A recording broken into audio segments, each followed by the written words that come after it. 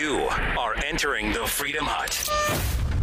The media blames Trump for someone mishearing the president.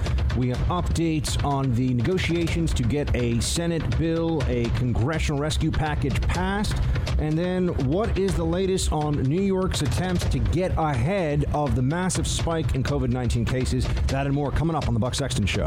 This is the Buck Sexton Show, where the mission is to decode what really matters with actionable intelligence. One small step. Make no mistake. America great. Here, great America again. The Buck Sexton Show begins. Former CIA analyst. Former member of the NYPD. He's a great guy. It is Buck Sexton. Now. In the coming weeks, in fact, we want to make it even better than it was before, and we're doing things to help in that regard. America will again and soon be open for business, very soon, a lot sooner than 3 or 4 months that somebody was suggesting. A lot sooner. We cannot let the cure be worse than the problem itself. We're not going to let the cure be worse than the problem. At the end of the 15-day period, we'll make a decision as to which way we want to go, where we want to go, the timing, and essentially we're referring to the timing of the opening, essentially the opening of our country. Welcome to the Buck Sexton Show, everybody. We are in week 2 of the real quarantine effort here in the country, and we're in the second phase of the 15 days to slow the spread. And already we're seeing politics take over here. We have the fighting on Capitol Hill underway after Nancy Pelosi's 11th hour effort to just hold people hostage. And you are seeing not just partisan divides here, but class divides. You're seeing people who very clearly still get a paycheck, working from home, still feel like their business is relatively sound, and they can weather 3 months indoors, 6 months indoors, and there's a real effort underway for those people, it seems, to shout down anybody who raises the prospect of what happens when people that can't pay their bills can't pay their bills. Meaning, what happens when all of a sudden the rent checks don't clear, when you're running up credit card debt, or maybe you don't have a credit card, and now how do you get groceries without the checks coming in? That's the reality for millions and millions of people right now. But for those for whom that is not the reality, there seems to be a very dismissive and really nasty sneering that goes on. Oh, do you want people to die, they say? Do you just want people to expire? What about your parents or grandparents if you're not in the high-risk category? This is what you're hearing from the left. And to this I say, God, I would like it if we could have a real discussion in this country about what the acceptable policy risks are from different approaches. Now, let's understand this. When the president talks about trade-offs, as he did yesterday, when he says, let's not let this be worse than the disease, the trade-off here is acceptable risk versus, acceptable risk from the virus versus acceptable risk to the economy. There is a balancing act going on here. These two things are both important. And at some stage, at some phase of this, there will be states and or the federal government that lessen some of these restrictions. And in response to the lessening of those restrictions, there is a probability, not a certainty, but a probability that there could be more cases than there would have been under continued restriction. And if those restrictions are lifted and they're to some degree, I'm not talking about we just go back to life as normal. But if you lift any of those restrictions, there's more cases. And some of those cases require hospitalization. And some of those hospitalizations end up in someone dying from this terrible scourge. Are we then going to turn around and say that the government is guilty of murder? Is that because that seems to be the position that I'm hearing from a lot of those on the left? This formulation that has appeared, not just among Democrats, there are Republicans too, that you don't care. The quote here that I'm seeing, paraphrase, but this is the basic talking point. If you don't agree that an endless shutdown is completely acceptable until the risks of this have dissipated to the point where, I don't know, no one has really established that. You don't care about your parents or your grandparents dying from this. All you care about is your 401k. That's what I keep seeing, which is a horrible thing to say to anybody. But let's keep in mind that, it has been an article of faith for years that people who don't believe in climate change catastrophism are just not interested in the planet's survival, and they don't care that future generations will be living in this is the climate catastrophist position. They'll be living in this end of world, end of day scenario where the hots are hotter, the wets are wetter, storm systems, all the terrible things we're always told about, massive flooding and everything else. We don't care about that because we just are so mean. It's not that we just disagree on whether the risk of that happening is worth the massive and clear trade-offs now. We get into this discussion as a society all the time, and the president mentioned this yesterday in his press conference. He talked about how if we were to take the position that is now gaining a lot of supporters, particularly on the Democrat side, and I'll get into the very obvious politics of all this too, but right now this is more the emotional response you get from anybody, not just on the left. There are some on the right that I see that have decided this is the appropriate response as well. If you say that there is acceptable risk from a lessening of these restrictions in a matter of weeks, not months, and that acceptable risk will entail the possibility of further infection in some areas than would have occurred with maximum shutdown, because we cannot actually allow the economy to die entirely. If you say that, you're advocating for death. That's what the position is of many on the left. And the president yesterday was speaking about not letting this become worse than the disease, because I think he recognizes what the real consequences would be of a complete collapse of the U.S. economy. And we also live in a society where there are trade-offs that are made all the time. I would look very foolish. It would be a very bizarre position to take that we have to have, forget about a 20-mile-an-hour speed limit. Let's make it 10 or 15. Then cars could hit people, and it's very unlikely they die. You get really hurt, but most people would be able, usually survivability from being hit by a car, I forget the exact numbers, but if it's under 25 miles an hour, you're likely to survive. If it's over, I think it's 30 or 35 miles an hour, you're very likely to not survive. So we could just make the speed limit 15 miles an hour, and we would save tens of thousands of lives every single year. But no one really takes seriously that that's what we should do, even though, and the president brought this up in his speech, even though it is just a fact, it is a statistical certainty that if you made the speed limit, and now I know people would say, well, there'd still be some speeding and some, right, but if you enforce this and this became the speed limit, you would save easily thousands and thousands of lives every year. We understand that there are policy trade-offs that are made. There's acceptable versus unacceptable risk. We try to save every life, but trying to give everybody absolute protection, you cannot live your life in a bubble, or you won't have much of a life that you're leading in the first place. Now, that's not to say that I don't think we should take extreme measures to protect vulnerable populations and seniors. I absolutely think that that's what should happen right now. But there is a very real discussion that should be underway about how quickly we return to work with precautions in place, and what level of risk, not just to vulnerable populations. Look, people can get this, healthy people can get this and be in very bad shape, and healthy people can get this and they can die from it. That is reality. What is acceptable risk in order to make sure the economy keeps going so that we can have food and ventilators and medical staff and masks, and all these things rely on an economy.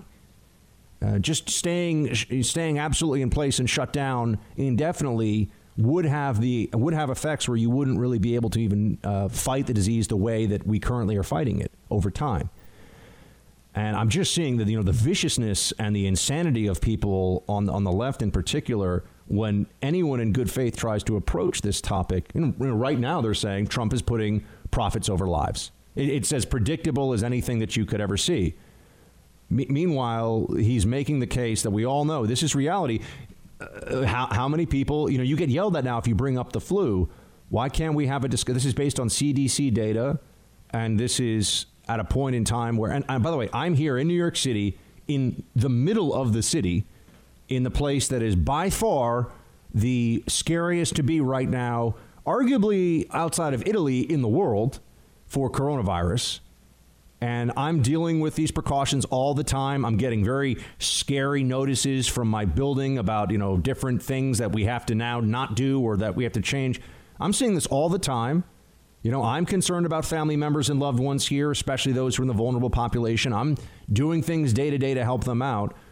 But I also understand that we need to have a discussion about how long this lasts, because there are politicians who are going around saying might be 3 months, might be 6 months, might be 9 months. And now 3 or 6 or 9 months of dealing with the virus in some capacity, yeah, that's to be expected. 3 to 6 months of shutdown, no businesses operating. Is that even really, first of all, is it feasible, as in will people comply with it? I think you'll have mass non-compliance. But at some point you ask the question, okay, if we think that it will decrease infections by overall, or it'll lessen the spread of the infections by, who knows, 20, 30% if we stay in this quarantine state versus if we do some version of measures in place to protect us, but also business begins to operate. Is that now unthinkable? Because then I want to know why, when we look at the flu data, which shows you that for the last, and I just looked at it today, they estimate 25 to about 60,000 people in America have died from the flu from September of 2019 to present, to March. That's what the estimate says. So you could have upwards of 6. And by the way, it's likely to be at the higher end of that estimate, given how many times people, how often people would die from this and they don't catch it on the autopsy. They don't know. There's also comorbidity that's involved. There can be multiple viruses that infect a person. Bacterial infection if you die from a bacterial infection of the lungs, but you had the pneumonia was induced by the flu, how does this all get quantified and how do they catch it? So I would like to know why we're such a heartless society that we didn't shut down entirely. Remember, the standard we're being held to is if you think there's such a thing as acceptable risk. That's not the same. This isn't the same thing as sending people off to an island to die somewhere in quarantine. That's not what anyone's talking about. But acceptable risk parameters, if you don't believe in that, I need to know then why we don't shut down all business from September until March every year to prevent 30, 40, 50,000 flu deaths in this country. Well, are people heartless that don't want to shut down that way? See, this is a kind of moral grandstanding and blackmailing that occurs when there's an effort to have a real discussion about, okay, what are we really trying to accomplish here? How long can we sustain this? And what is acceptable risk? Risk of hospitalization, risk of casualties from hospitalization. That is the discussion. Now, Cuomo, I saw him this morning. There are others who are talking about this, and they're promising that we can do both. We can have smart policy on health care and restart the economy. I think that if you're just going to call it smart, sure, we can do both. But let's understand that there will be risk. This is a fact. And I know everyone's freaking out and yelling about this. There will be additional risk from opening up any business, any economy, any business activity. There is inherently additional risk in that situation versus a continued mandated lockdown quarantine circumstance. And with additional risk comes the possibility of, the likelihood of, some bad things happening. Are we willing to accept some change in those risk calculations? That's the discussion. It's not, people don't care if grandma dies as long as their 401k goes up. That's horrific. It's intellectually dishonest. It's really grotesque, actually. And they're accusing people on the other side who are saying, okay, can we have a conversation here about how long does this last? How long do we do this? I mean, I could sit around and just say, yeah, mandatory lockdown, at least 3 months, no business, nothing. No one gets to go to work unless they can work from home, but no other businesses can open. Because I'm such a good person, that's what I think needs to happen. And at 60 days, if any state decides, or if anyone's advocating for some lessening of those restrictions, and then there's any spike at all in infections and hospitalizations that occurs from that, I'll say, these people they're clearly murderers. That is what is being put out there right now. That's the discussion.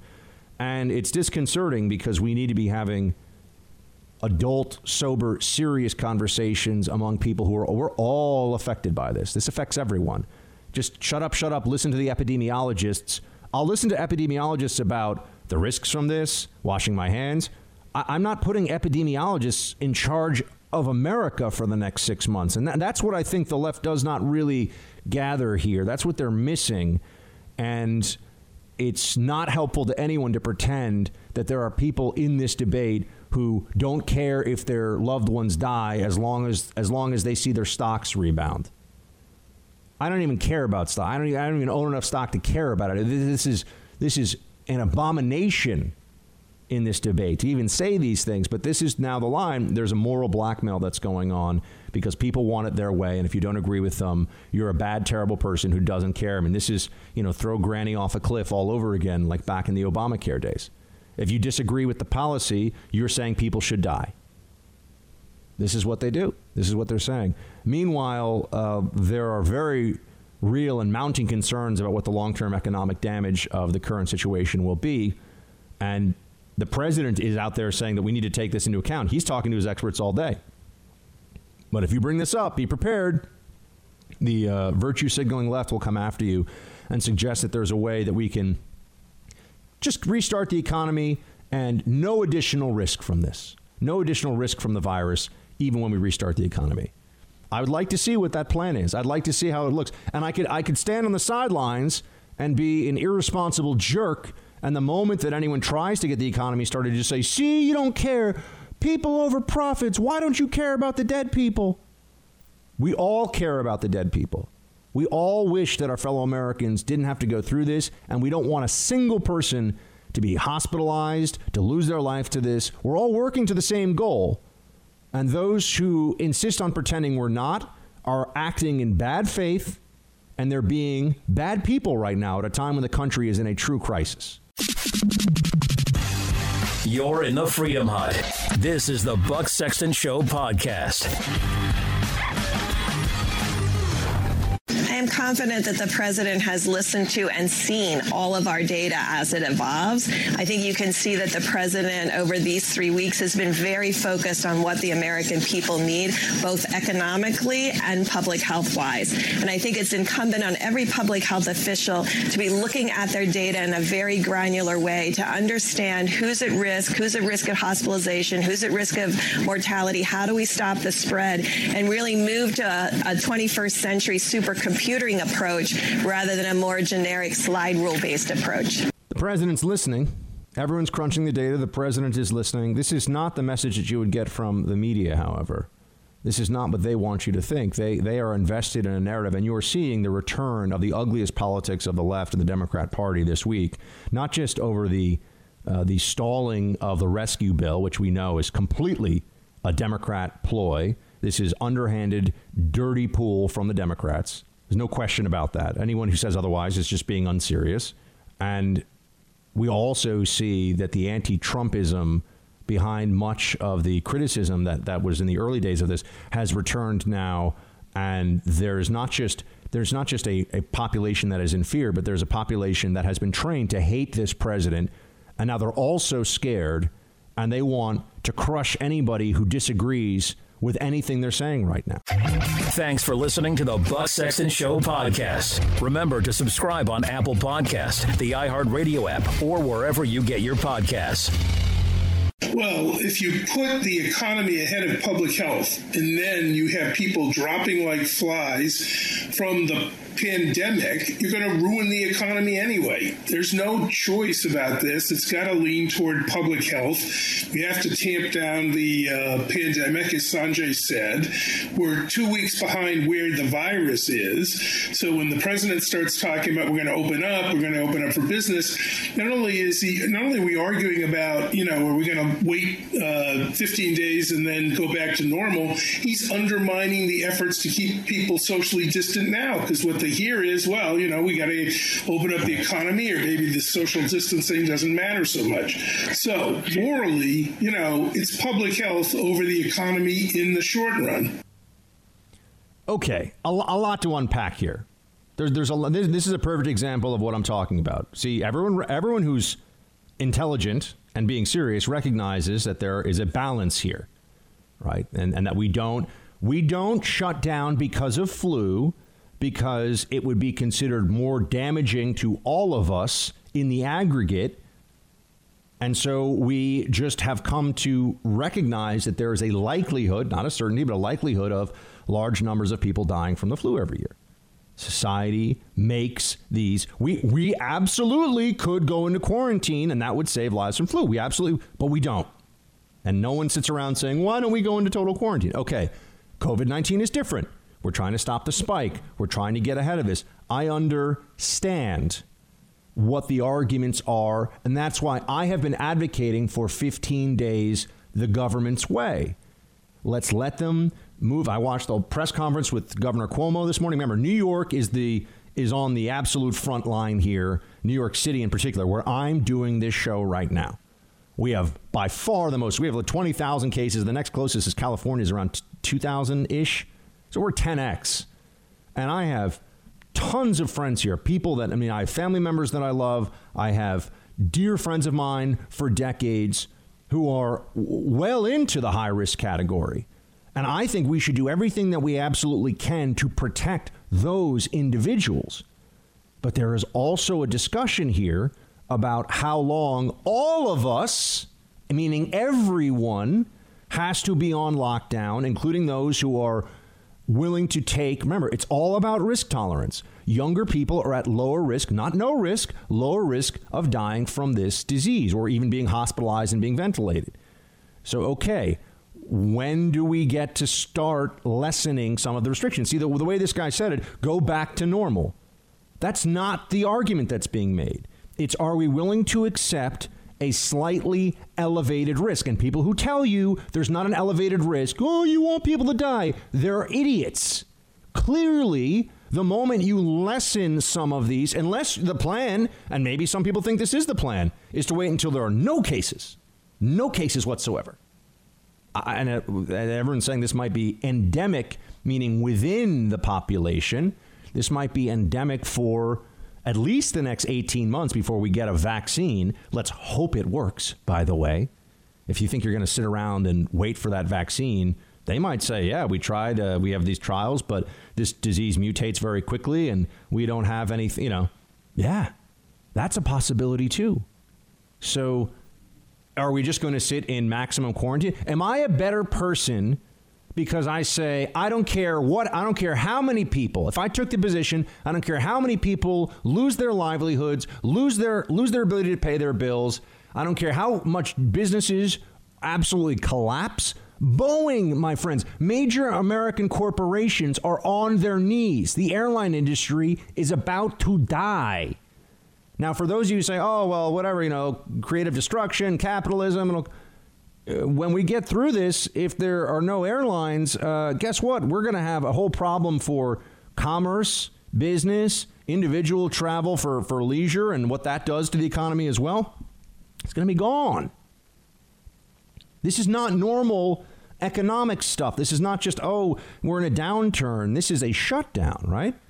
So we can either accept that there are going to be elevated risk parameters here, or we can do what I was saying a moment ago, which when I say accept, have a discussion, a public discussion. Everyone's affected by this. Everyone's involved. What is feasible? What is not? The health experts say this is acceptable, tolerable risk. And then the policymakers say, all right, we're going to go forward with that. But people who are telling you that it's just about putting public health first, this is a slogan. Okay, well, what does that mean? For how long? Of course, we're putting it first. That's why we've shut down the economy. But am I a better person? Am I a more moral person if I say, let's just shut the economy down totally? Because I want an absolute maximum protection. I'm not willing to accept any additional risk. Remember, risk does equal greater hospitalizations, not a free-for-all that we don't do anything. Greater hospitalizations, and with hospitalizations will come some loss of life. This is reality. No one speaks about it in these terms because it feels uncomfortable to. But I want someone to explain to me how that's not the case. Risk will equal hospitalizations, will equal people dying from this. All the calculations we're looking at are about mortality and about percentage of the population. am I a better person if I say, I just think we should be on total quarantine, total lockdown, no business whatsoever until until this time next year, 12 months? Would I be a better person if I told anybody that questioned that, I'm sorry, you just don't care if people die?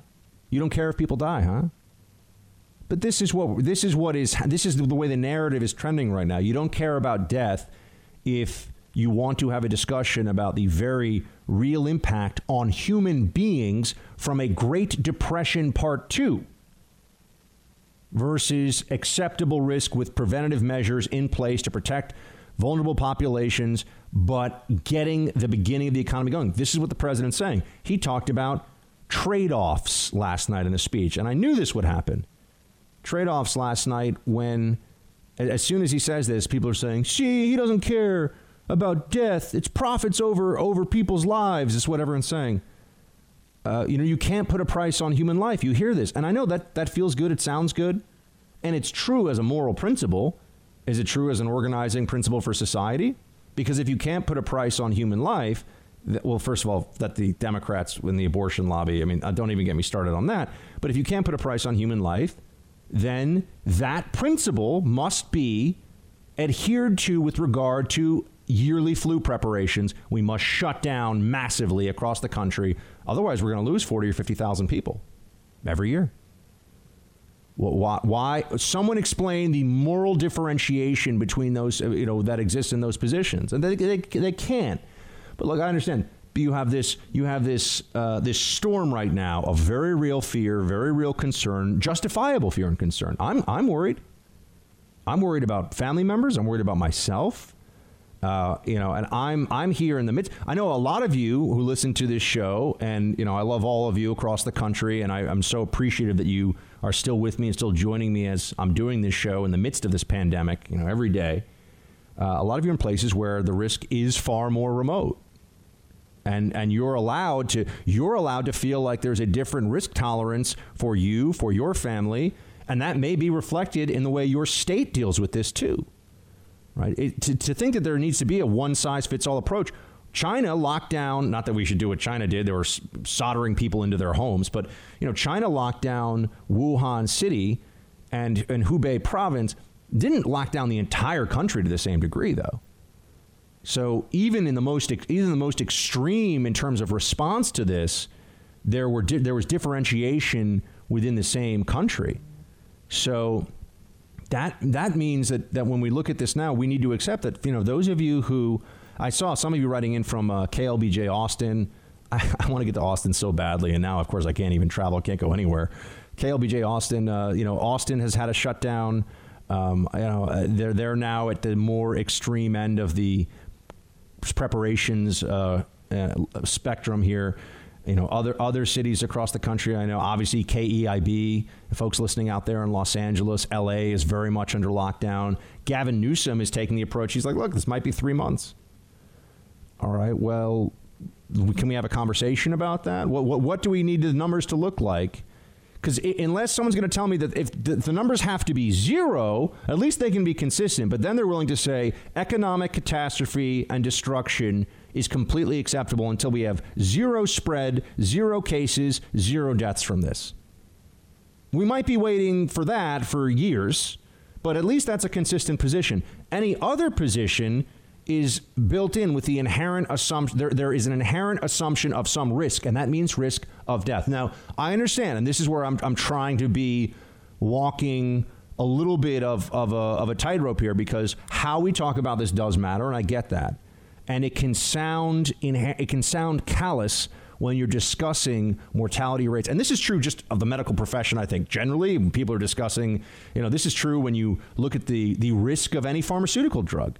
This is true of the risk of taking Advil, the risk of taking Tylenol. You can die from that. You can have stomach bleeding. It can happen. The reason why we have every time you watch any commercial for a pharmaceutical, take like blah, blah, blah. And it'll, and the people are all on horseback riding and they're all laughing in the sunshine. And they're like, could cause, heart attack, anal leakage, all kinds of stuff, right? I mean, you've got all these scary, bad things that happen And you say, okay, well, does that mean no one should take the drug?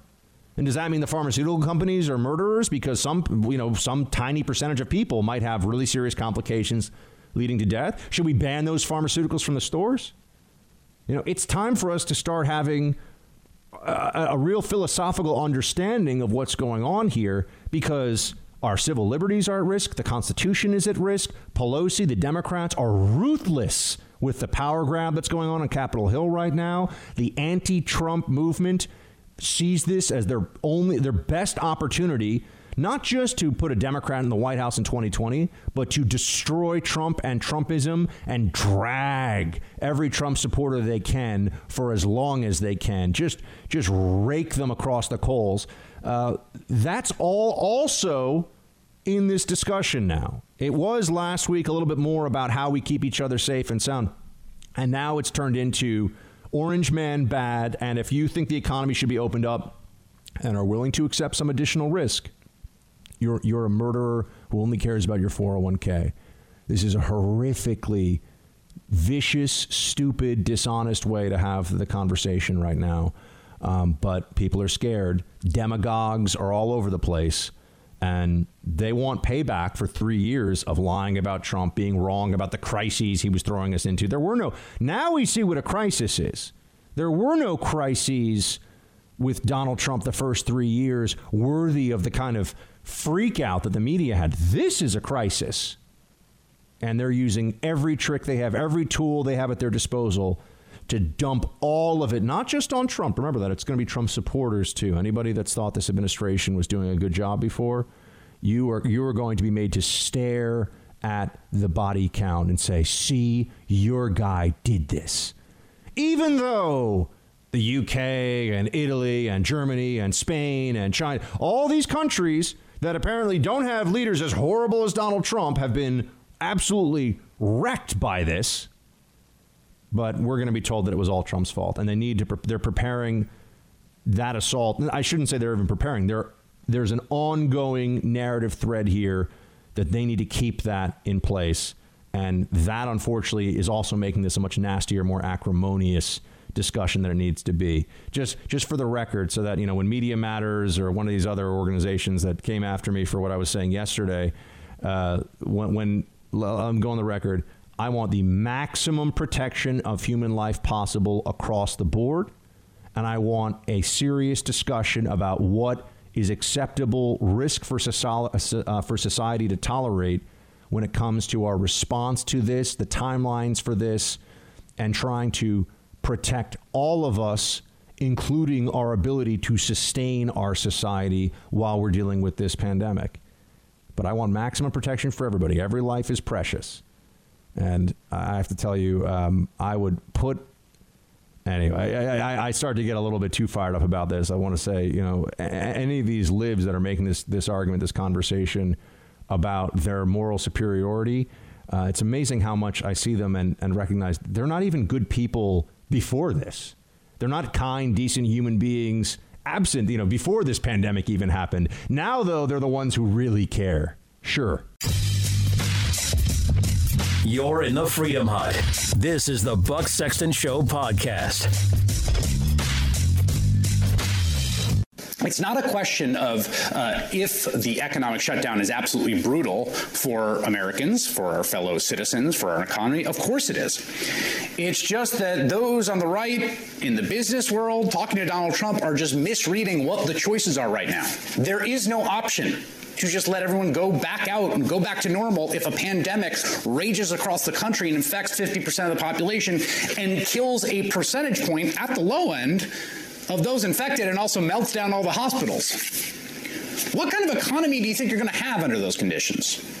As the Prime Minister of the United Kingdom orders a countrywide lockdown for the next 3 weeks, after resisting the idea, the President of the United States appears to be just considering the opposite. Okay, enough of that. Let's take our chances with the virus. That's a false choice. There's no one who's advocating for let's just pretend this isn't a problem and go back to normal. But what do these liberals, and by the way, Chris Hayes, I'm sure, at MSNBC hasn't missed a paycheck, lives in a very fancy, probably a brownstone, I would guess, in Brooklyn. multi-million-dollar home, certainly.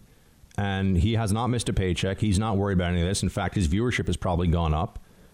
What does he say to the families of people who have been told you cannot go to work, your job is not allowed, the state is mandating you cannot do your job, you cannot go back to being a welder, you cannot go back to being a plumber, you cannot do these things right now, and you have no money in the bank, but the government's going to show up with a check for you soon? Well, how much psychological pressure and stress do we think we keep these people under?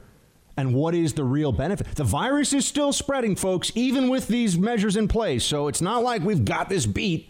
And if we just keep doing what we're doing, we're going to be fine. Quite the opposite. As we see, the virus is spreading very, very rapidly. So if there's a way to put the economy back in action that doesn't create a dramatic spike in infections and hospitalizations, is that worthy of conversation? No. But instead, he's saying, I don't even know where he got this number. 50%. Producer Mark, did he say 50% will die or will be infected? I think infected. Infected.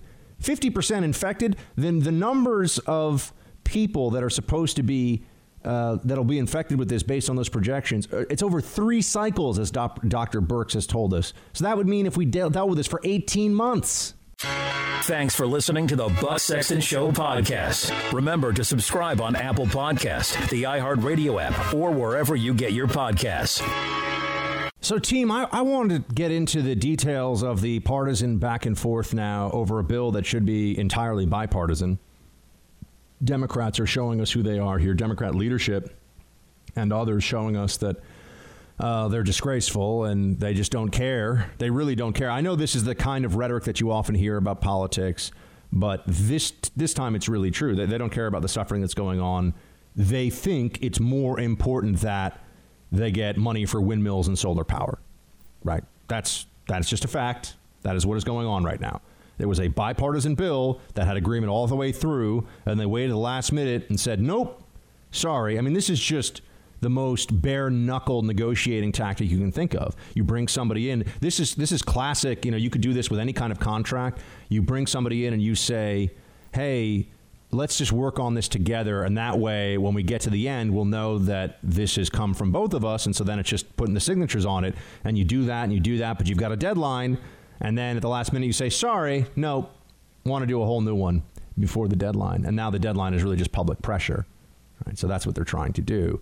It's disgusting, but this is what the Democrats have gone with. I'll get back to that. I wanted to tell you a different story, though, because you're seeing this now. If you're looking for it, you're seeing the way that this virus, which is very, very dangerous, and I think I'm taking it as seriously as anybody.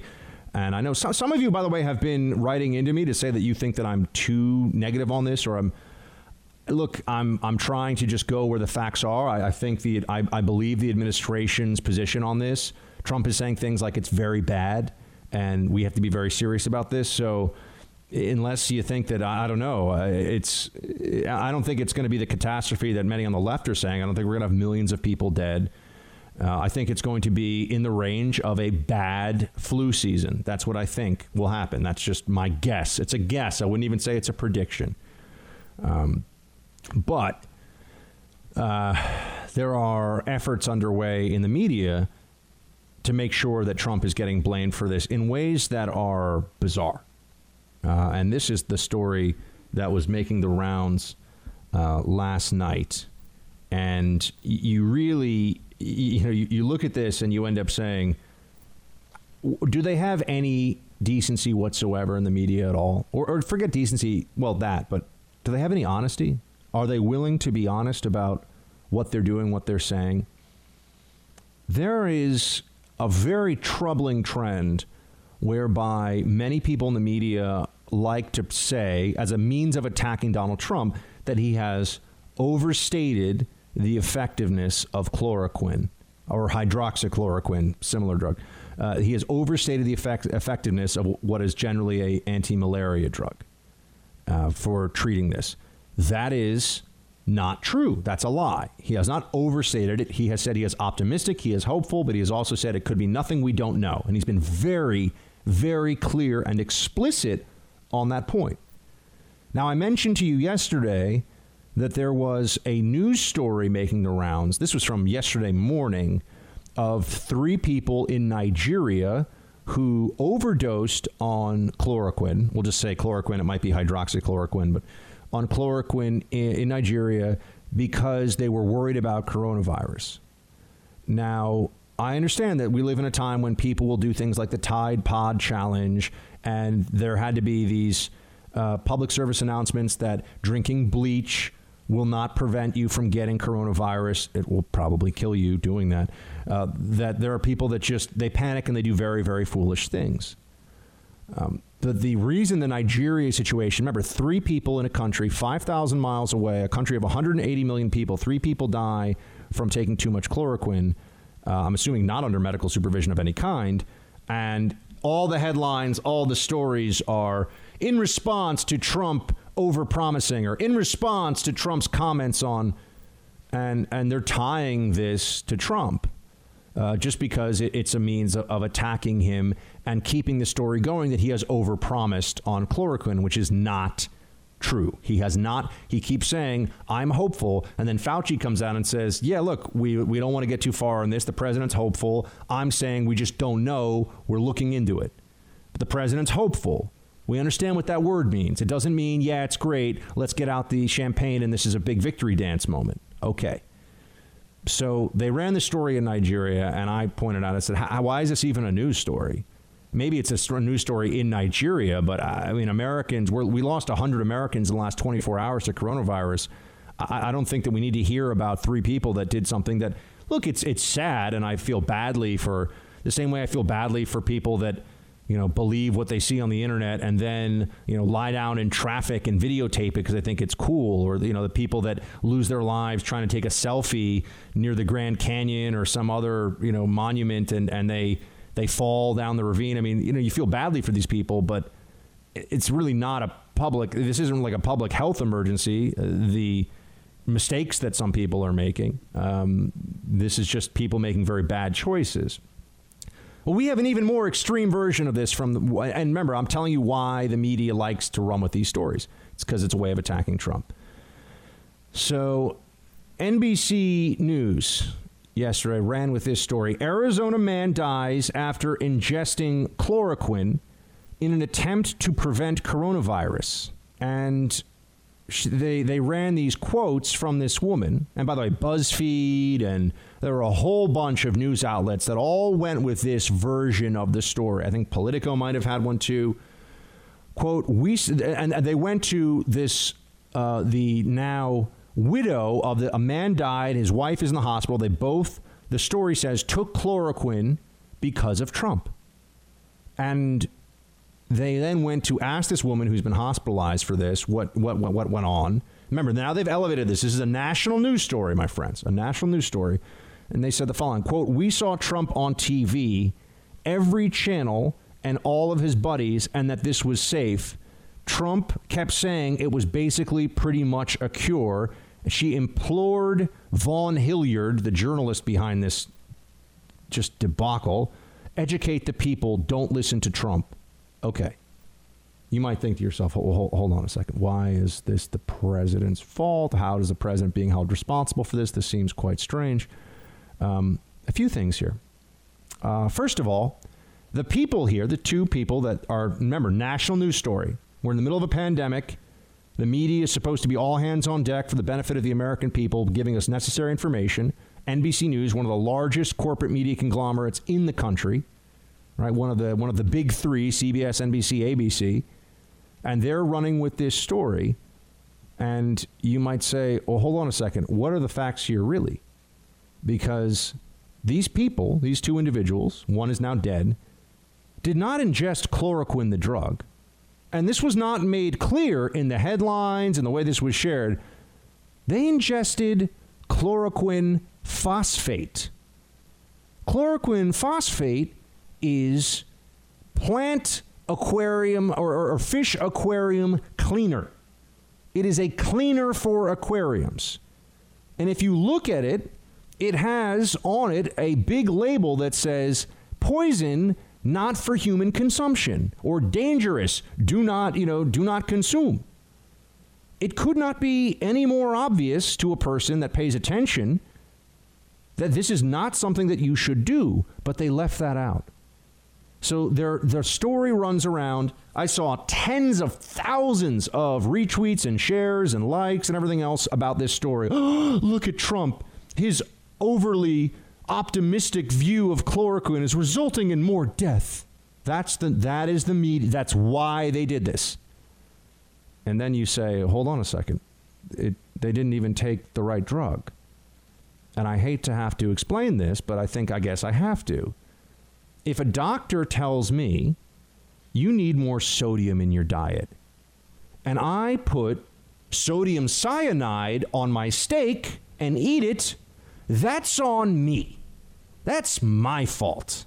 All right? We can't hold people responsible for the very unintelligent decisions that others make, not based on the advice they were given, but based on their own lack of processing power to figure out what the advice really was. The president, Dr. Fauci, and others have talked about, New York State has trials going on right now using chloroquine to try to treat coronavirus. Because people are talking about the possibility of chloroquine being useful, because people are talking about the possibility that this may lower the mortality rate of, we'll have to see, does not mean that anyone who brings this up, it doesn't mean that anyone who brings this up is responsible for someone taking an entirely different drug, entirely different substance that happens to have chloroquine in the name. My point about sodium and sodium cyanide, I think, is quite, sodium is in your body, you need it, it's salt. Sodium cyanide, as you probably figured out from the name, is poisonous, highly, highly toxic, will kill you. So why is this buried in the story? Now some of them have said, yeah, we didn't really, I'll try to see if I can find one of the, and just so you know, Jon Favreau, who is a speechwriter for Barack Obama and has over 1 million Twitter followers, very, very well-known guy on the left. He's kind of one of the smug Obama, younger people in the Obama White House, who's part of the Pod Bros, the podcast Pod Save America crew. He tweeted out last night, the president is directly responsible. So I'm not pretending that they're tying this. This is a guy with a large platform who is straight up saying that two people who are told, maybe sodium in your diet is a good thing, and do the equivalent of ingesting sodium cyanide, not asking a doctor, not even doing a Google search before they do it. That's the president's fault. This is moronic, right? People who say this are morons. This Jon Favreau guy, I would love, it would be great to see him try to debate this point with anybody, really. The president's talking about something and someone hears that and does something really stupid that has nothing to do with what the president said, but chemically has nothing to do with what the president said, biochemically, and the president's responsible? But see, this is what, we all know this is going on right now.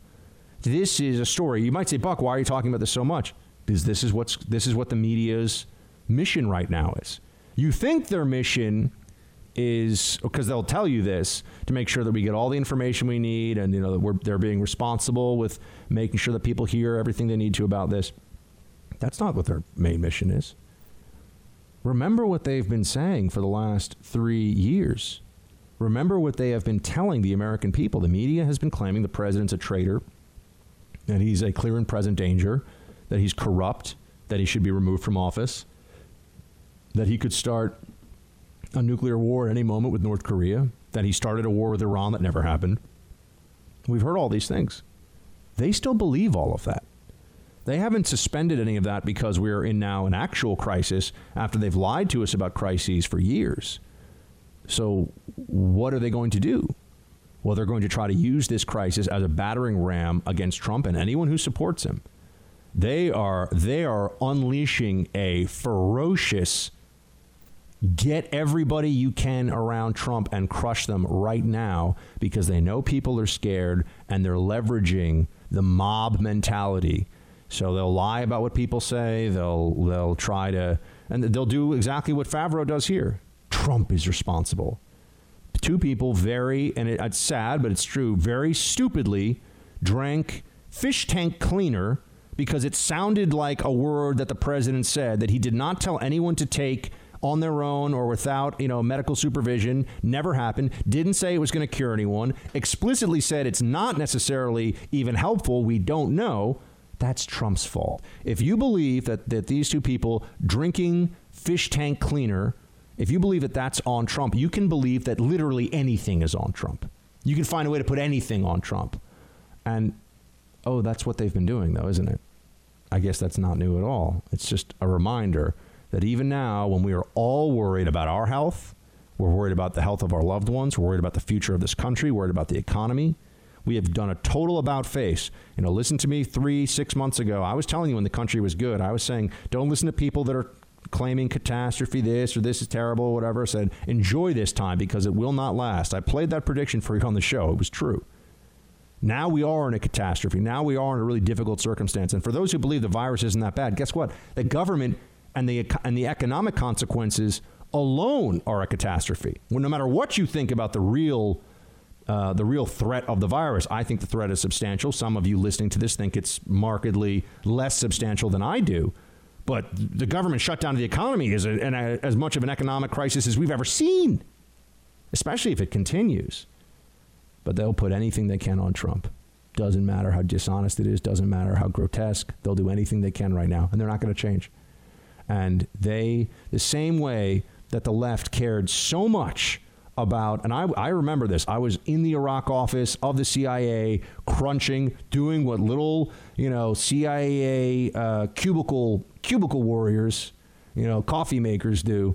I was crunching numbers, and I did it overseas too. And I got to downplay that because otherwise, the left will come after me. Oh, I'm sorry, Mr. Super Delta Ninja guy, or whatever. I'm like, I just whatever.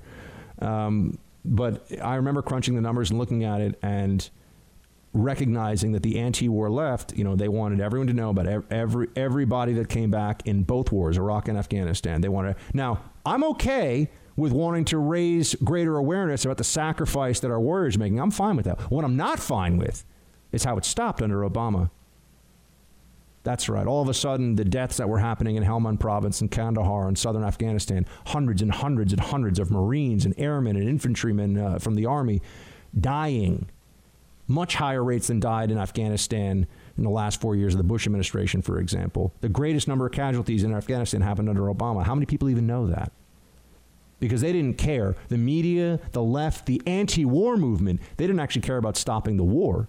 They didn't care about the deaths as much as they cared about making sure that it hurt the right and that it would not hurt the left. You will see that same mentality playing out in the weeks, I guarantee you, in the weeks and months ahead from the left over this coronavirus. And they will be vicious about it and absolutely unprincipled. You're in the Freedom Hut. This is the Buck Sexton Show podcast.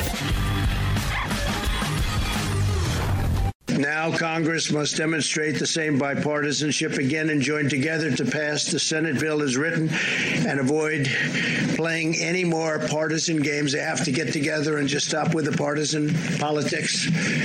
And I think that's happening. I got a call a little while ago. I guess they're getting closer. It should go quickly. And it must go quickly. It's not really a choice. They don't have a choice. They have to make a deal. This should not be a time for political agendas, but rather one for focusing solely and squarely on the needs of the American people. We are going to save American workers, and we're going to save them quickly. And we're going to save our great American companies, both small and large. This was a medical problem. We are not going to let it turn into a long-lasting financial problem. I hope the president's right about that last part. I worry, though, because there's so much at stake in terms of power for the left right now, and they know it. They want to tear Trump down. They also want to get things that they could not get in normal times. They are exploiting this crisis. I'll walk you through how and what we should do in response to that. Thanks for listening to the Buck Sexton Show podcast. Remember to subscribe on Apple Podcast, the iHeartRadio app, or wherever you get your podcasts. When we started this morning, there were 35,224 cases this morning. Right now, as of the latest numbers, there are 41,708 cases in the United States today. That means we've had an additional 6,484 cases today while the Democrats are blockading. And by the way, where are the Democrats? C-SPAN doesn't show this whole chamber often, but it'd be nice if they did, because that entire side of the chamber is empty. Ted Cruz fired up, among others, on the Republican side of the Senate for what really was a betrayal of this moment, a betrayal of the American people by the Democrats, a betrayal of the spirit of bipartisan compromise that should be the reality of our legislators when they're dealing with a crisis like this. It's appalling, absolutely appalling what the Democrats have done. Everybody knows it. Everybody sees it. And yet we're supposed to move on like it's not that big a deal that they've done this and just cave to them on everything. I mean, here was really the most brazen moment in this whole thing. Nancy Pelosi gave a little speech, but notice how no one's even talked about Joe Biden doing his version of the coronavirus briefing yesterday. Pelosi came out and just said, I mean, she did the equivalent of a political hostage video. And here is her. She is the terrorist in this analogy. And here is her demand. Play 17. The Affordable Care Act stands today among the great pillars of American health and financial security: Medicare, Medicaid, Social Security, and the Affordable Care Act. Now we find ourselves in the depths of one of the most serious health and economic emergencies our nation has ever faced. The protections of the Affordable Care Act are more important now than ever. But right now, in the middle of the coronavirus, the Trump administration is in court suing to tear down the entire Affordable Care Act, every last protection and benefit. If President Trump succeeds in striking down the ACA in court, gone is the ban on insurers putting limits on your health care. Gone are guaranteed essential health benefits and free preventive services. Gone are young people staying on their parents' insurance until age 26. Gone is the health insurance of 20 million Americans. And gone are the life-saving protections for more than 130 million Americans with pre-existing conditions. Today, therefore, I'm calling on President Trump to abandon his lawsuit. Abandon the lawsuit or else. Obamacare stands or else. You're not allowed to go to the court to seek redress about Obamacare, which, by the way, is unconstitutional, always was unconstitutional, and Justice Roberts caved to the pressure, didn't want to be seen as somebody for all time that prevented the great Obamacare Act from being law. It was always unconstitutional. We go back to that debate. It was stunning. They were willing to change the plain meaning of language. A tax is a penalty is a tax, and you can regulate inactivity. It was always unconstitutional. This would be like, the federal government passing a law that everybody, and some are going to say yes, but everybody has to own an AR-15 and have a Bible in every room in the house, or else we'll hit you with an IRS penalty.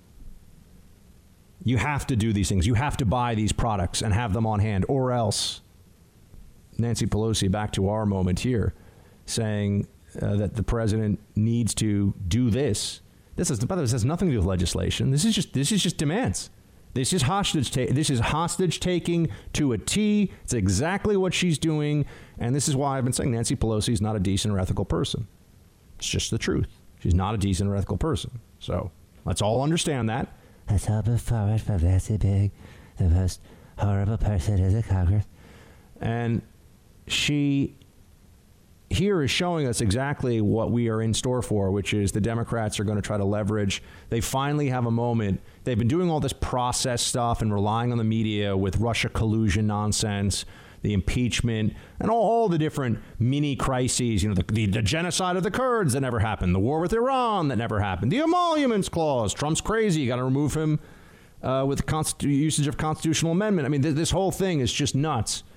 Now they have something that's real, though, and they're going to just bludgeon this administration with it at every opportunity. It doesn't matter what the cost of people are. On the one hand, you have Democrats who claim to be the ones that are they only care about science. Of course, they're the ones that they don't know they can't define for you what a woman is, but they care so much about science. And you have Nancy Pelosi coming forward with the beginning, the opening salvo of this is about to become nakedly political and very, very, very ugly. And it's going to stay that way for as long as we're dealing with this up to the election. They will not relent. It doesn't matter that people are at risk. It doesn't matter that there's a real possibility here that this just completely...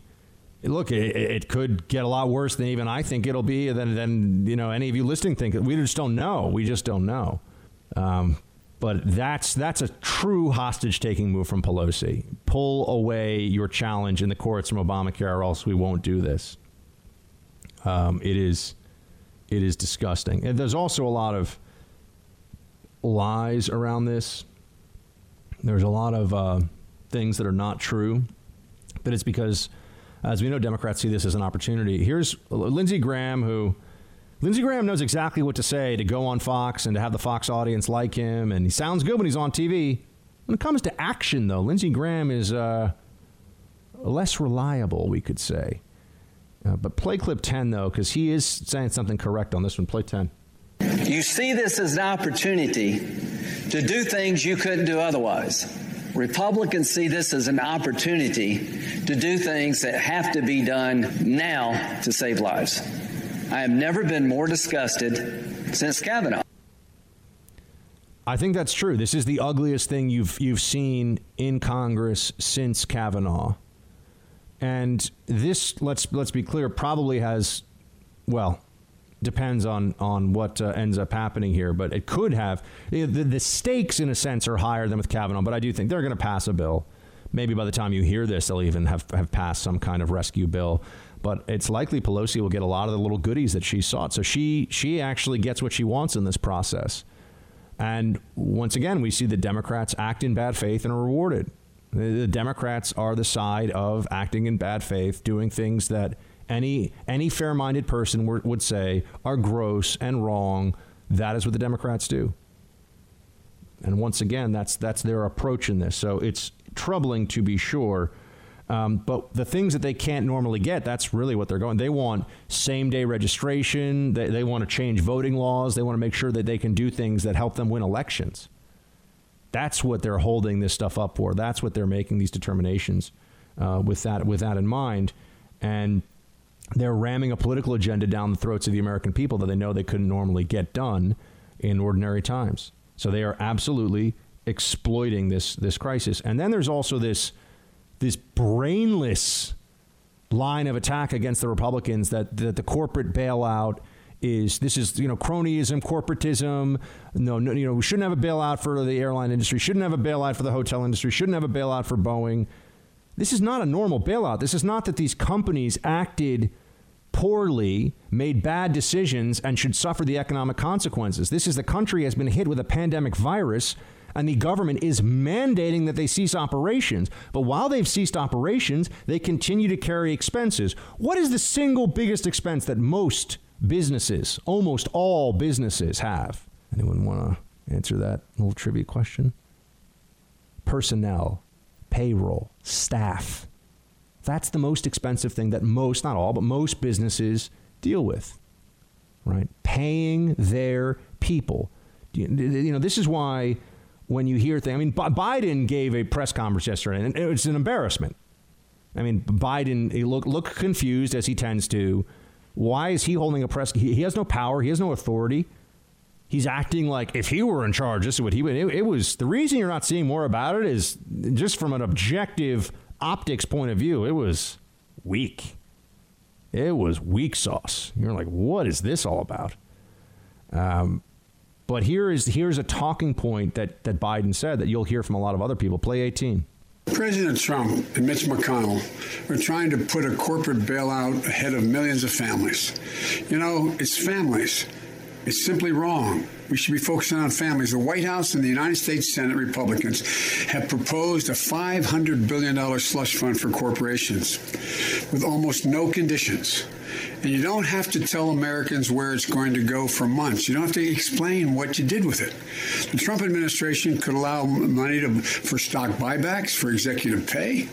Republicans refuse to increase Social Security at the same time, to forgive student loans, to take the necessary steps to stop evictions, ensure food and nutrition for vulnerable families. Senator McConnell should immediately allow a bipartisan vote on aggressive measures to help small businesses, workers, communities, so they reflect what they need and so they can get moving, so we can help them now. This was all negotiated with the Democrats all along. The corporate slush fund that he's talking about here, which is the exact same talking point, the slush fund, the $500 billion slush fund, would allow businesses to stay in operation. What do businesses do? They employ people.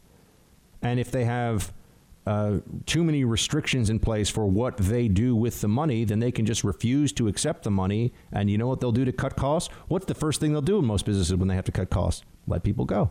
So who do they think employs individuals? You know, you're really seeing this divide between government bureaucrats, people that work in the information economy, journalists, podcasters, you know, the people that are able to work from home pretty easily. And they're very dismissive. You know, so what if this is a lockdown for a while? So what if people are losing? We'll make them whole. We'll bring back their business. We'll bring it or not. You know, they don't really care. But they're very dismissive about all of this, as if the country isn't in a completely uncharted waters here of an economic shutdown that's going to mean that there are people who don't have money for essentials right now. They don't have it. And they also want to be able to get a paycheck from their employer. How long do we think we're going to be able to sustain people with checks from the government if we have millions and millions of people who are eliminated from their jobs? The more to the point, the Democrats were agreeing to all of the provisions all along, and then all of a sudden Pelosi came in with the talking point with the usual class warfare claptrap. And here's what you hear. Here's Pelosi saying the same thing that Biden said. Play 20. We can say it when we have a deal, and that could be imminent in a number of hours. I can say that we're all receptive to getting something done. We all know that everybody doesn't write their own bill, that it's a series of compromises, and that we think the bill has moved sufficiently to the side of workers with the respect. We actually are talking to the employers about what they think the traffic will bear and the rest. So this isn't a conversation with workers and not with the airlines or other industry, right. Hospitality, parking, you name it. You go to restaurants, you go down the list, and trying to be discreetly trying to address their problems. So it is not a one-sided conversation on our part. However, things like a $500 billion slush fund was really insulting. $500 billion slush fund, there you go. You know what's insulting? Nancy Pelosi's bill demanding corporate board diversity increases, college debt relief, election auditing, same-day voter registration, airlines offsetting their carbon emissions. As Ted Cruz said, what the heck do windmills have to do with any of this right now? Trump should make her answer for this. If I were President Trump, I would go on TV and I would just read off some of the most onerous provisions in this that Nancy Pelosi came forward. Because people, even if they get a deal in the next day, two, who knows? But people should know.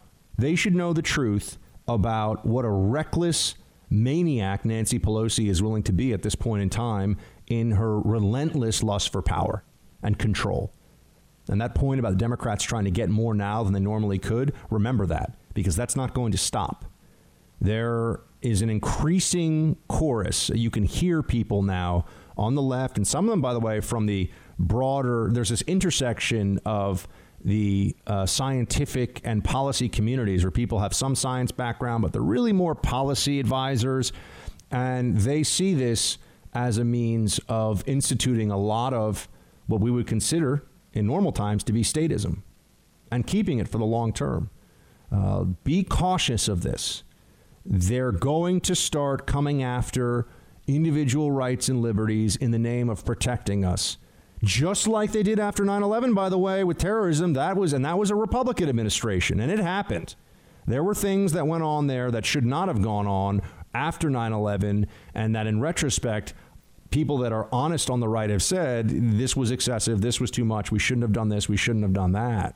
I'm not saying everything. I think overall the Bush administration was acting in good faith on this stuff, but there were certainly excesses. And that was a Republican administration with a very clear and defined, well, I should say a very clearly human enemy, at least. I mean, now we're dealing with a virus. So the Democrats, if they can get their way, would go absolutely for as much control as they possibly can. And that's what this legislation is all about. But also you're hearing more noise about this in the policy community, in the medical policy community. And keep in mind that, you know, you could have in 12 months' time a Democrat administration come into power. And that's really the hope. So there's an attempt now to push for things that, one, Nancy Pelosi is just going to get what she can in the meantime, while the Democrats don't have control of the Senate. And it looks like they waited until some senators had to self-quarantine before they decided to bail on this. Republican senators, really sleazy stuff from the Democrats. But they're also trying to push narratives now for what they're going to do in 12 months. You're in the Freedom Hut. This is the Buck Sexton Show podcast. One thing that I know is just anecdotal, but I do find it troubling about the future of small businesses and what's going on here. You know, in New York, we have probably the greatest, I think it is the greatest concentration of food delivery options anywhere. It's something that New Yorkers pride themselves on. It's true. I mean, you can, in normal times, I could sit here, you give me a cuisine and I can get it delivered to my apartment in 30 minutes. Any cuisine you can think of, anything. And we've been told that restaurants will stay open for carryout and delivery. They're dropping every day, more and more places, even that have takeout and delivery businesses and long-standing ones, shutting down. They need in-house dining to justify the costs of operation. They're shutting down. Every day, I'm seeing it as it's happening. It's like watching the erosion of the restaurant industry, the small businesses, bars, obviously, same thing. They're just slowly but surely every day dropping off. That's, for me, a symbol of what is happening across the country to small businesses right now. Thanks for listening to the Buck Sexton Show podcast. Remember to subscribe on Apple Podcasts, the iHeartRadio app, or wherever you get your podcasts. The Senate and the House, we seem to be getting along as much as you can get along. We seem to be getting along now on a bill. I think that maybe had even less of an impact than the fact that we're opening up this incredible country, because we have to do that. I'd love to have it open by Easter. Okay, I would love to have it open by Easter. I will tell you that right now. I would love to have that. It's such an important day for other reasons, but I'll make it an important day for this, too. I would love to have the country opened up and just raring to go by Easter. That was from the president's virtual town hall this afternoon, so some sense of what timeline he's thinking about. And this is what we're asking for. And this is what people like me have been suggesting. All right, let's get a sense of when do we start opening back up for business? He's saying more or less 3 weeks. He's thinking we might be able to start opening it back up for business. Now, if we do that, there is a chance that there will be additional infections. That is, the moment you open up, you are accepting additional risk from wherever you had been. That's just a fact. But the president's finally giving us a sense of where it is. The president's telling us that that's what the timeline is that we're working with. And so, you know, we'll see if we can stay on that. But he has an understanding of what's at stake here from all angles, and wants to make sure that the country is back up and running as much as it can be, while still protecting seniors, while still taking the necessary steps to help people who are in need. And so that's, I think, this is an encouraging sign that the president of the United States feels the way he does about this, that we might be able to get out and do more. And I think that's probably a realistic timeline. I think that it's going to be painful. 3 weeks of this is painful, but all right, that's where we think it'll be. And keep in mind, if we wanted to make sure that we had, the bare minimum risk, we would just say, no, let's six months of lockdown. So the people that just say this is about, death or profits are being imbeciles. because there are balances here. There are trade-offs that need to be struck. All right. Governor Cuomo also starting to sound a bit more like President Trump on some of this. Producer Mark, play clip 13. About the economy, right? The economy was doing well. The economy is now truly suffering. The consequences haven't even been felt yet, because not only have you stopped the revenue machine, you've increased the expense machine, okay? So those two things are going to compound each other. So the president is very eager to get back to the economy. Everybody agrees that this is an unsustainable situation. You can't keep spending money and close down the economy. And the president is eager to get it opened as quickly as possible. I actually have a group that is working on the restart of the economy, because I get it too. I mean, this is New York, and we're the home of so much of this. Yeah. There you have a Democrat governor of the state hardest hit by this saying it's not sustainable. Can't keep doing this. Okay, good. That's progress. Because there have been people saying, 6 months, whatever. Lives matter. Profits don't matter. There's this kind of chanting idiocy that has taken over from Democrats who view this as another, because Trump is talking about opening the economy. So they say, that must be bad. We don't want Trump to open the economy, because people are gonna die if he does that.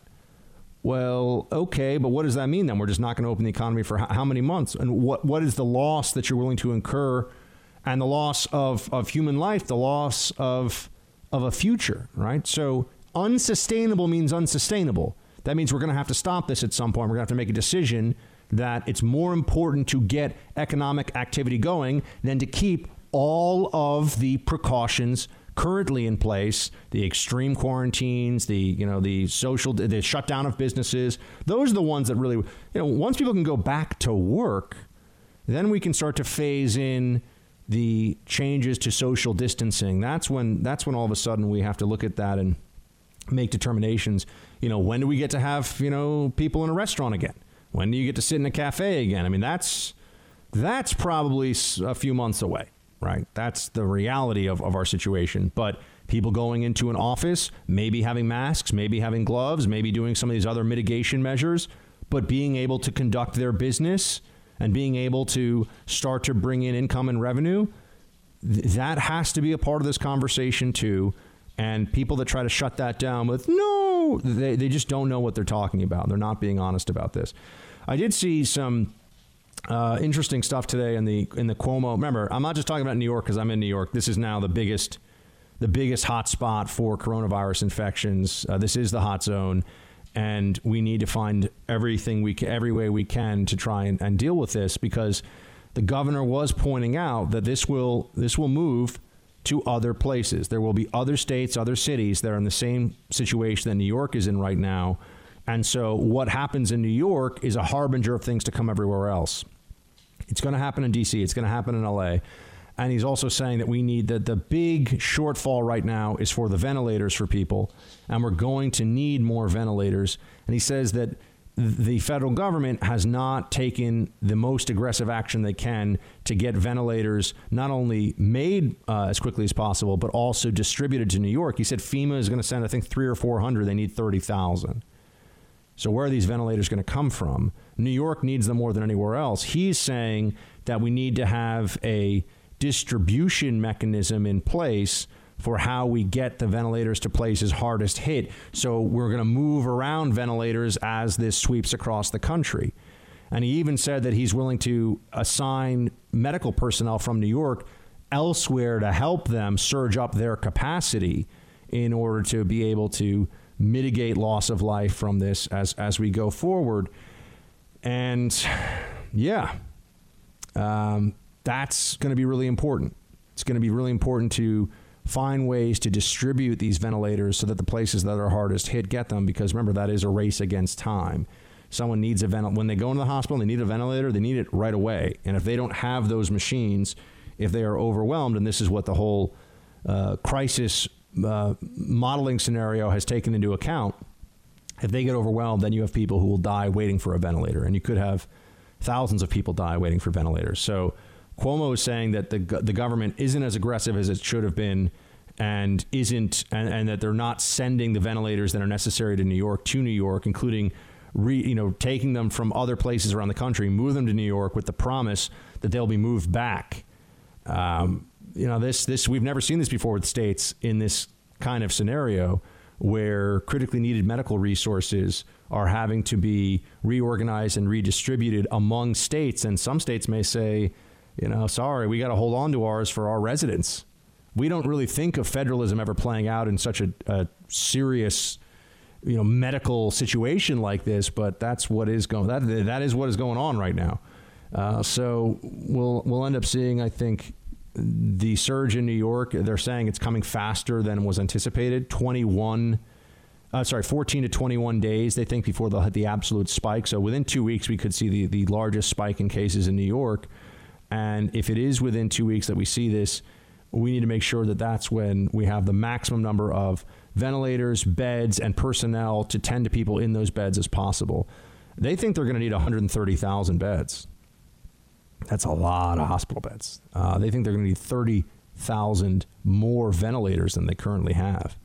That's a lot. I mean, they're getting ready for these hospitals to be completely inundated with patients with COVID-19. So we'll see if we can band together and do everything possible. Ford, Tesla, other major companies are saying they're now in the ventilator creation business. We certainly need more of that. And we need that volunteerism to accelerate. And hopefully the federal government has an answer. I want to know what the answer is to why aren't they using the Defense Production Act to tell companies, we're giving you a check, start making ventilators. Why aren't they doing that? Are they doing that? If they're not, I would like to know why. So hopefully we'll get some answers to that.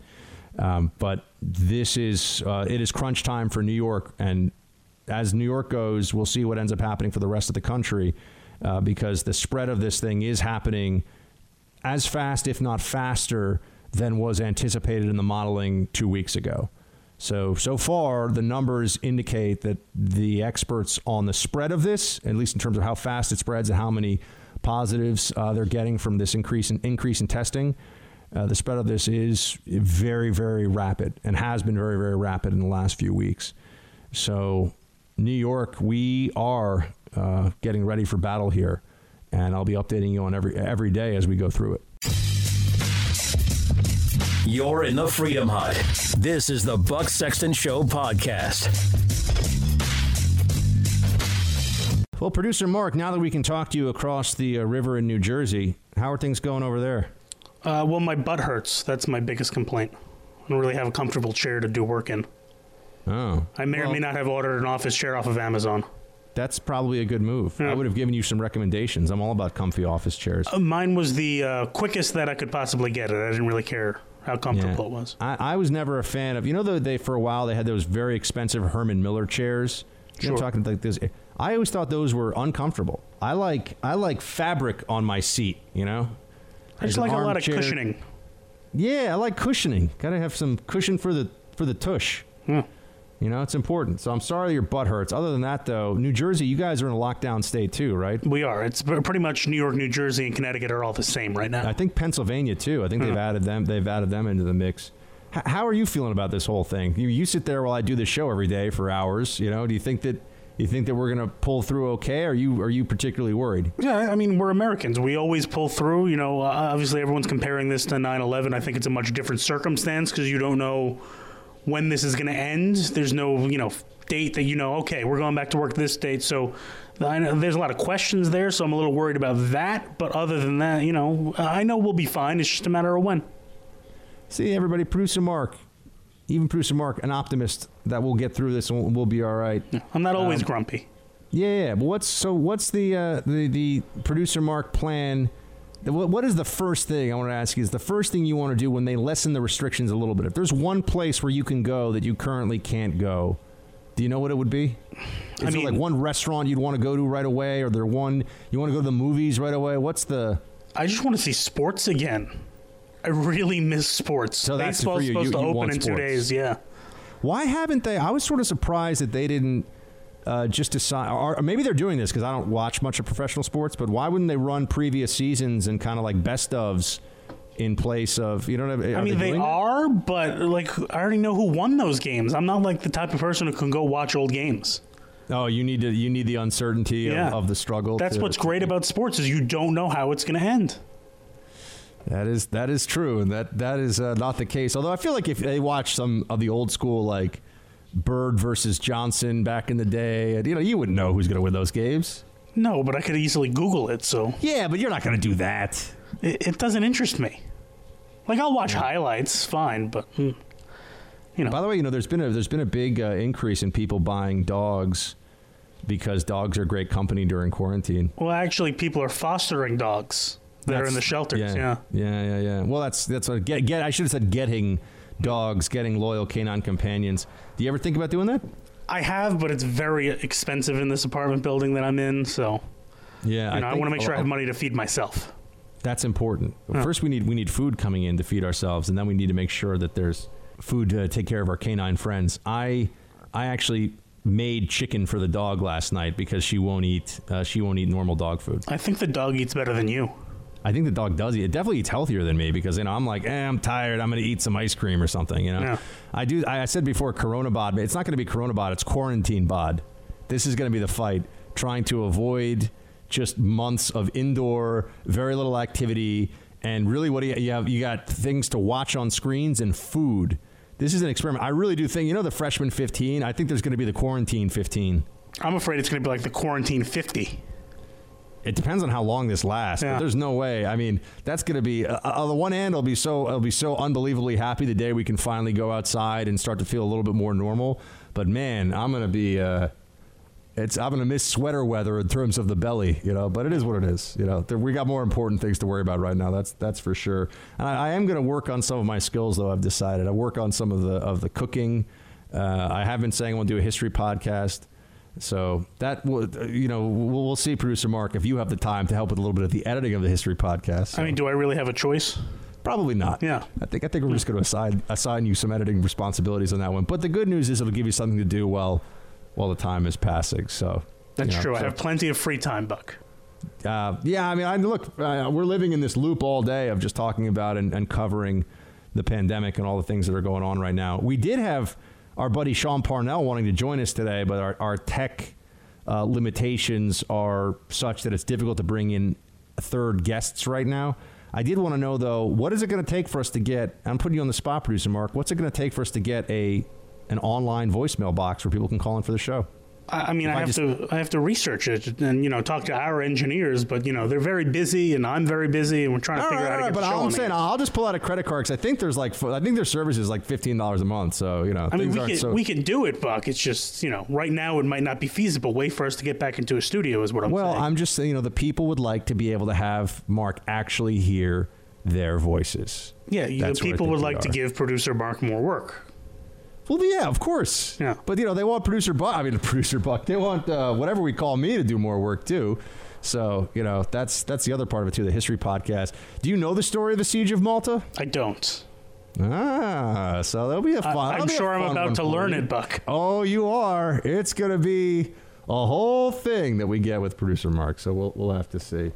But no, everybody, I do appreciate all the messages and the write-ins that you've been doing, and I'm really hoping that we can open up some new, and I'm just giving Mark a hard time because we're constantly scrambling just to make sure that we can even keep the show on air with what's been going on. We've been in flux. I do give us a little bit of a pat on the back. I know there's more important things in life than just keeping your job going, but we've been able to, with a constant switches of studio and tech and obligations, we've been able to keep this thing going, and it's because we both, don't tell Mark I'm telling you, but he loves his job too. So we both actually like what we do, which is an important thing, because otherwise these days it's like work, food, Netflix. And I'm pretty sure that they're actually slowing down Netflix a little bit now because you can tell the pixels are not as clear. I think that's just because everyone's using it at the same time. Well, that's what I mean. But I think that now you can't even get if you're used to watching Netflix in HD, can't even get it right now. By the way, does all the Netflix explain why you can be late to your own living room? Yeah, of course. Okay. I was just wondering. Because it's my show. Yeah. So I am the show, Mark. It starts when I show up. I keep telling him this. He doesn't think that this is the way it works. I keep telling him this is the way that it works. I just never thought a human being could be late to their living room. Mark, when you do 6, 8, 10 hours of prep every day for a show you love this much, it means that sometimes you run a little bit behind schedule. Sure. Did they rush Michelangelo? Did they tell Da Vinci no brush? Wow. Good times. By the way, I finished, some of you have picked up that, by the way, is a tick of mine, so I'll try to say that less. I finished The Boys on Amazon Prime, which, as my friend Jesse Kelly pointed out when I brought it up on our Facebook live stream, is not for kids. It is not. It is really, even I was kind of like, whoa, at a few scenes. It's there's a lot of intense graphic violence and sexual stuff going on. That all said, if you're like okay with the Game of Thrones level of those things, The Boys was pretty good. I do recommend. Thanks for listening to the Buck Sexton Show podcast. Remember to subscribe on Apple Podcasts, the iHeartRadio app, or wherever you get your podcasts. All right. Roll call time for everybody, which is the best time, the roll call time. Thank you very much for being able to keep us company here as we continue the Freedom Hut extravaganza, despite the tough times and all the things that are going on now. Look, it's stressful, but the good news is that I still get to do this show and talk to all of you folks across the country every day, and I greatly appreciate it. So I just wanted to say thank you all for continuing to stay with us, and also it really is a wonderful time to to pass the buck, to spread word about this show. People are home; they don't have stuff to do. I think that we do a very good job here of being fair, passing along the necessary information, not steering away from the difficult conversations about what's going on, but also maintaining some optimism and some hopefulness throughout. And we are going to be okay. I keep telling you that. We're all going to be fine. You know, I'm going to owe Mark a very fancy steak and a lot of scotch or margaritas or whatever of his choice when finally they lift all these circumstances we're currently under, because we've beaten this thing. So please do pass the buck. We'd love to have as many people as possible joining us anew for the podcast every day. Remember, it's up. If you're even listening on terrestrial stations across the country, it's up on the Apple Podcast Store. You can listen on Spotify. You can listen on the iHeart Radio app, which also lets you listen to stations live, by the way. So wherever you are, you can do that. As long as you have your smartphone with you or your computer, you can listen to the iHeart Radio. And also wanted to say thanks to San Diego's talk station AM 760. They're going to be putting the Buck Sexton Show on. They already are putting the Buck Sexton Show on weekdays, 3 p.m. to 6 p.m. Pacific time. I'm so excited to be on in San Diego. It's a wonderful city. I love every time I've been there. I've been there a bunch of times in recent years, and I've got a great lead-in with Mike Slater, and it's just... and I'll do my very best to make sure I hand over the largest possible audience to Mark Levin there.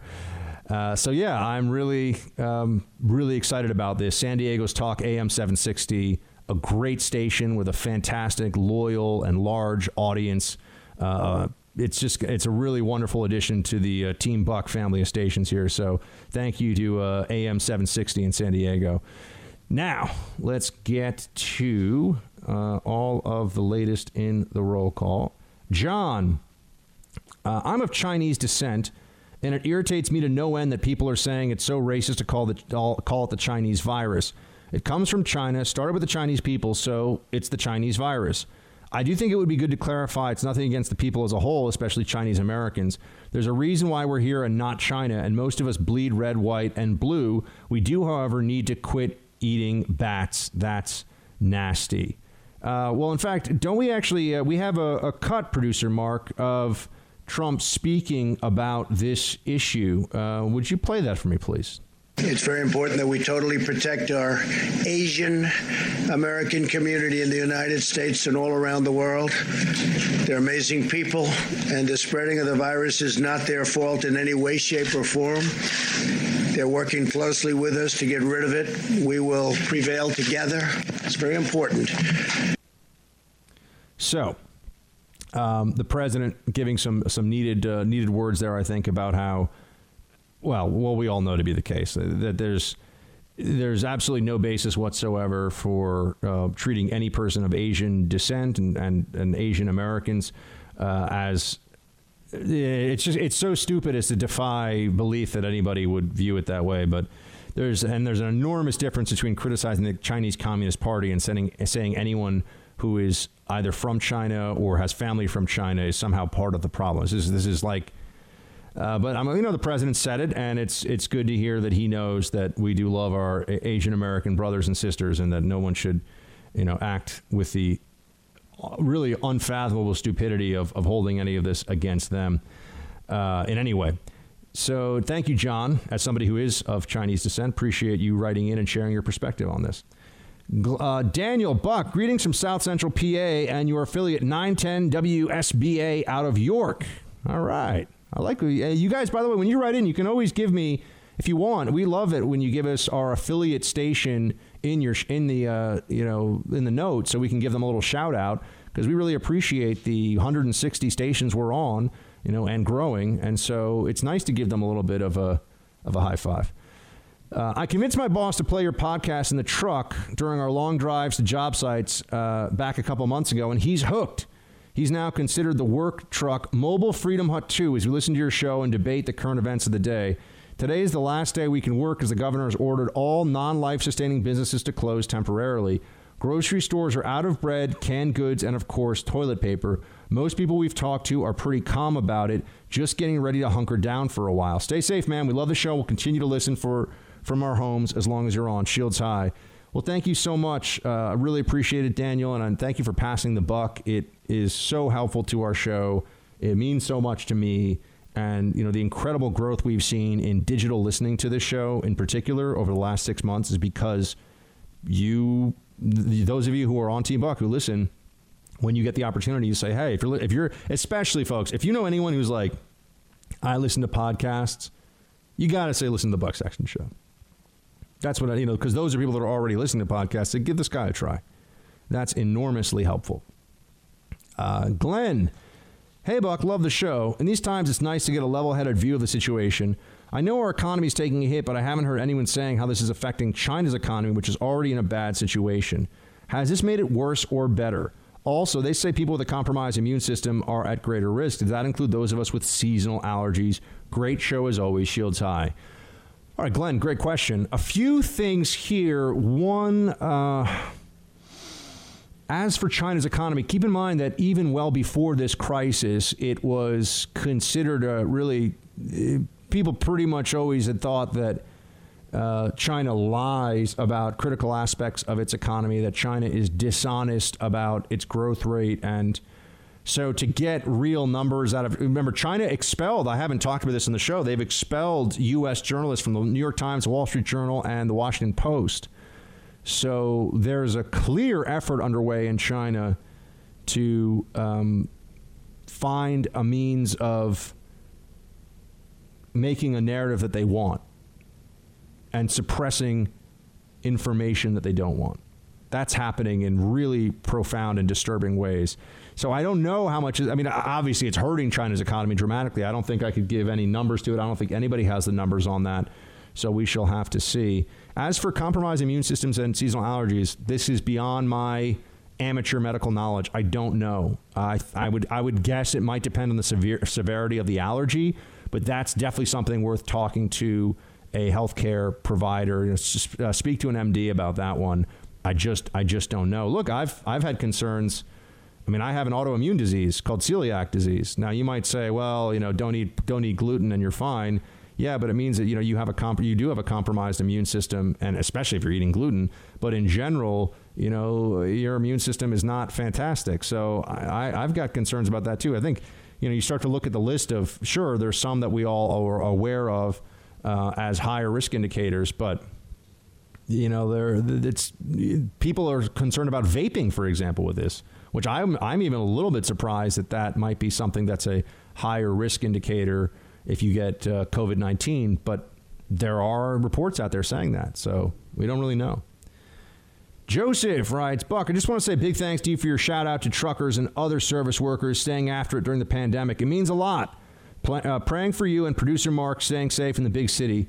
Thank you for staying after it as well. I'm a relatively new regular listener, but I've always been aware of you for quite a few years now. I've been passing the buck to everyone I possibly can, especially since more people are more cooped up right now trying to find things to do. Aside from catching the show on my route, I've started downloading the podcast as well. Joseph, that's awesome. Thank you so much for, first of all, what you're doing and for making sure that there's, you and your brother and sister truckers, truck drivers across the country, you are the reason that we still have, milk and bread and meat and vegetables and things in the store. If you all decided to stop doing your jobs, we would be in a panic situation. Then things do get really Mad Max and really scary. And that's true of a whole bunch. It's true of medical providers now too. Doctors and nurses saying, "Look, I'm gonna go up to the cabin and wait this out." Sorry.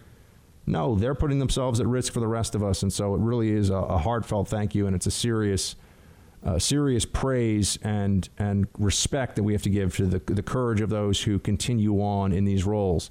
I'm the first. I've done some things in my life professionally that required some degree of courage, physical risks and things like that. Right now, I'm in that lucky cohort where I get to continue my job. I am in the highest risk place in the country, so there's that, but I get to continue my job at home largely. Really, the job is now entirely at home. Whereas for many of the rest of you, I know it means you have to still show up, go out there into the virus red zone, and keep on doing what you're doing. And I thank you for that, and it is meaningful to a lot of us, and we do appreciate it. Tracy, Buck, I'm especially enjoying hearing about Tallulah, and your video with her the other day was adorable. We had a cream-colored Frenchie until a few years ago named Winston. We recently accepted a nearly 2-year-old Frenchie into our lives. Hamilton has taken over in true Frenchie style. He is stubborn and always gets his way, but he makes up for it with lots of love. It takes a certain kind of person to appreciate how easy and difficult it is to have a Frenchie. Well, first of all, thank you so much, Tracy. I do appreciate that. And, this is my parents' dog, really. We think of it as a family dog, but Tallulah is a white French bulldog. She is absolutely adorable. She is a love bunny. She is the sweetest little animal you could ever imagine. But, man, is she stubborn and difficult in some ways. It's all with love, but, she will demand. She woke me up at 4 o'clock in the morning last night because the door had gone pretty close to shut. She scratches at the door. And I have to open the door. It's 4 a.m. I was asleep. I scratch at the door. I open the door for her. And, I barely remember this, but I do remember it. I was in sort of a semi-sleep state. And then she's at the bottom of my bed, and she starts whining because even though she can physically jump up onto the bed, she would rather me gently elevate her. I'm like the human elevator for this canine. So I elevate her onto the foot of my bed where she promptly curls up into a ball and falls asleep. Now, she's adorable, so I'm okay with it. But, yeah, Frenchies, you're living in their world. It's a loving world, but it's their world. You're in the Freedom Hut.